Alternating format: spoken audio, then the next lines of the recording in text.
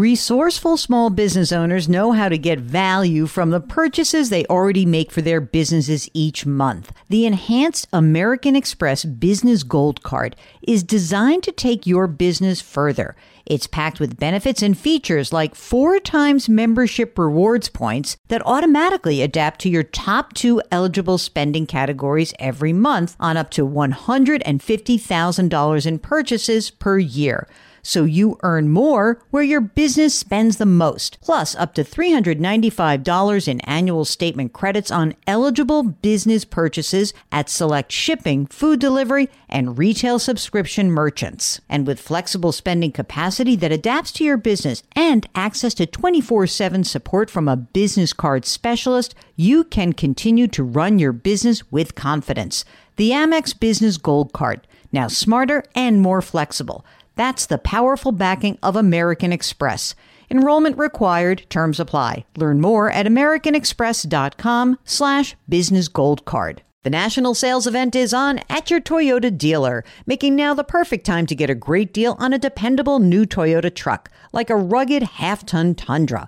Workhorse by nature, powerhouse by design, the Tundra combines raw capability with premium comfort and advanced tech to fuel your wildest adventures. And with the available iForce Max hybrid powertrain, you can take electrifying horsepower farther than ever before. Or check out the fully redesigned Tacoma, delivering trail-dominating power and captivating style. The new Tacoma was born to make your off-roading dreams come true. And with new available tech, this legendary truck is getting even better. And when you buy a Toyota truck, you buy Toyota dependability, meaning your truck will hold its value long into the future. So visit your local Toyota dealer and check out amazing national sales event deals when you visit buyatoyota.com. Toyota, let's go places. Welcome to the Jill on Money Show. It's Wednesday, March 22nd. So let me tell you what happened to me. There I was on Monday night with my dear friend Andrea, who's in town from the West Coast. And, you know, I say to her on Monday night, I probably shouldn't have a drink. You never know when they can call me in the middle of the night. She's like, well, don't you think you'd know by now? I'm like, yeah, I would think that.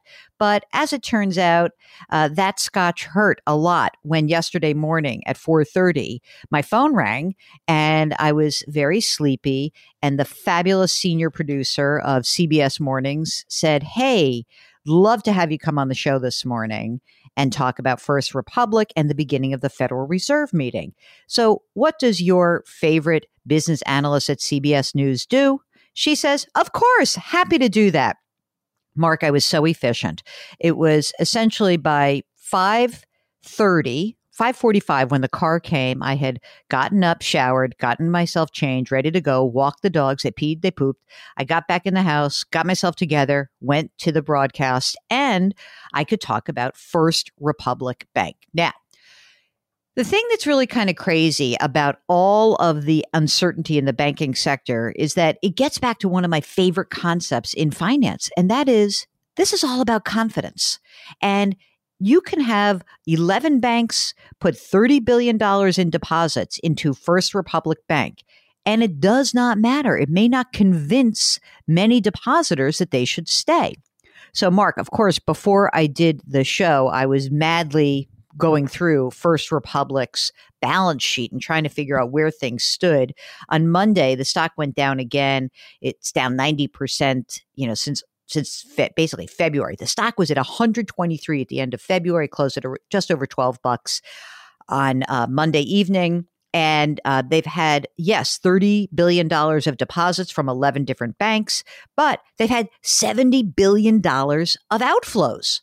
So that 30 is kind of a drop in the bucket. So the fear of the unknown, the worry about what's going to happen if this bank were to fail, this becomes a huge issue. And thankfully, 2 of the great producers at CBS News had sent me the embargoed excerpts from Janet Yellen, our Treasury Secretary's speech to the American Bankers Association, which took place yesterday. So before I went on the air, here's what the most important thing I realized was that the real reason why $70 billion has left the First Republic Bank coffers is that there has not been a specific explicit guarantee of uninsured depositors. And as a result, that really causes people to freak out a little bit. So in Janet Yellen's speech, I'm just going to tell you what she said. She said that when she was working with the Federal Reserve and the FDIC to protect all depositors in the resolutions of Silicon Valley Bank and Signature Bank, she noted, ready? Here's the quote. The steps we took were not focused on aiding specific banks or classes of banks. Our intervention was necessary to protect the broader U.S. banking system. And here's the key part, gang. And similar actions could be warranted if smaller institutions suffer deposit runs that pose the risk of contagion. I believe that our actions reduce the risk of further bank failures that would have imposed losses on the Deposit Insurance Fund, which is paid for through fees on insured banks. In other words, here's your big takeaway. The takeaway here, regulators could actually come in and, of course, protect depositors at First Republic if they came under similar stress. And I think that that was very important to kind of calm down the markets. Again, we're not out of the woods yet. We are not. But I think that what's happened is these comments are seen as integral to helping stave off the crisis. There is some conversation going on about what's happening at First Republic, whether the banks could convert their deposits into investments. We'll see. What I want everyone to understand as you listen to the headlines and you hear this segment is that we are in a very critical time, but we are not in a time where the big banks are at risk. We are not seeing the fortunes of the 5 largest financial institutions of this country come into pressure. That's the most important thing. And of course, if you've got $250,000 or less in an FDIC insured institution or with a credit union that carries credit union insurance, breathe easy, okay?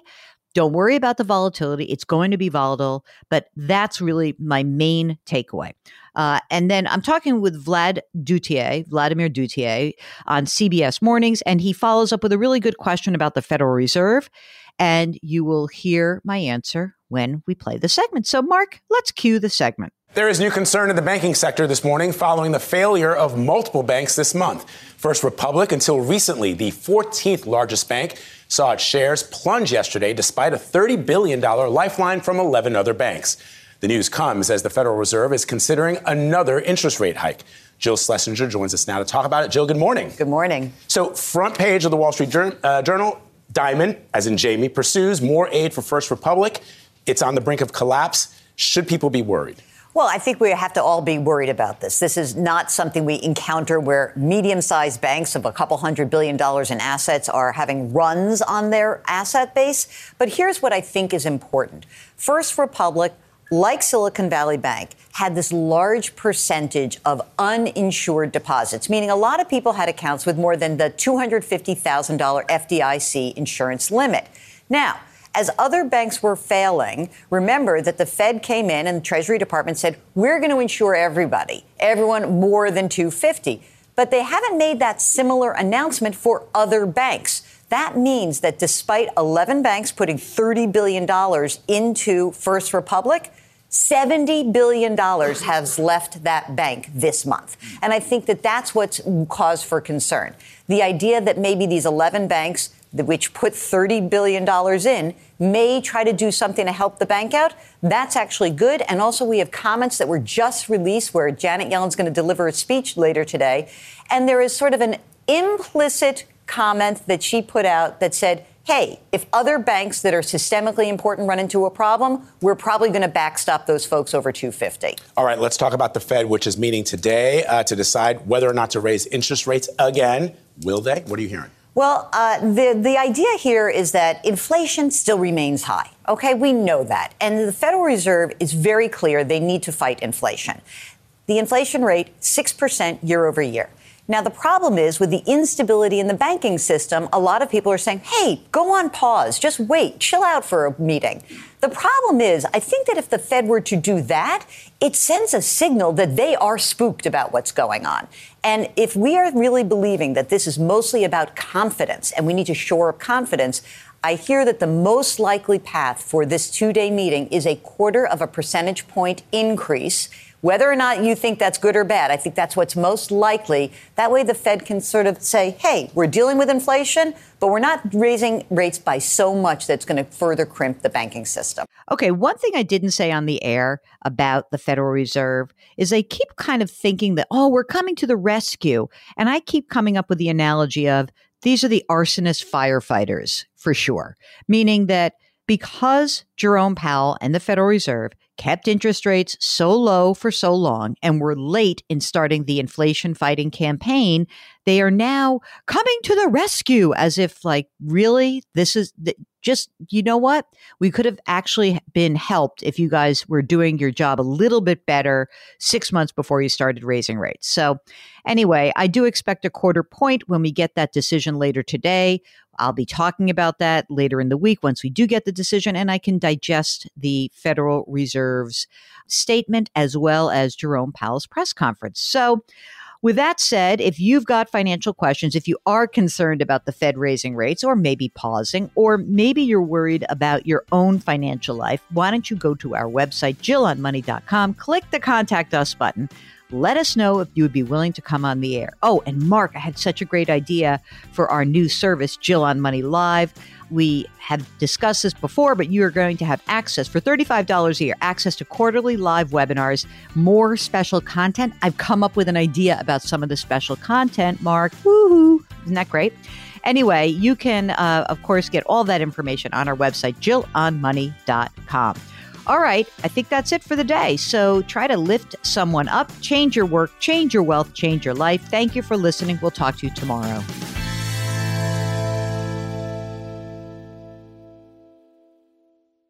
Resourceful small business owners know how to get value from the purchases they already make for their businesses each month. The enhanced American Express Business Gold Card is designed to take your business further. It's packed with benefits and features like 4 times membership rewards points that automatically adapt to your top 2 eligible spending categories every month on up to $150,000 in purchases per year. So you earn more where your business spends the most, plus up to $395 in annual statement credits on eligible business purchases at select shipping, food delivery, and retail subscription merchants. And with flexible spending capacity that adapts to your business and access to 24/7 support from a business card specialist, you can continue to run your business with confidence. The Amex Business Gold Card, now smarter and more flexible. That's the powerful backing of American Express. Enrollment required. Terms apply. Learn more at americanexpress.com/businessgoldcard.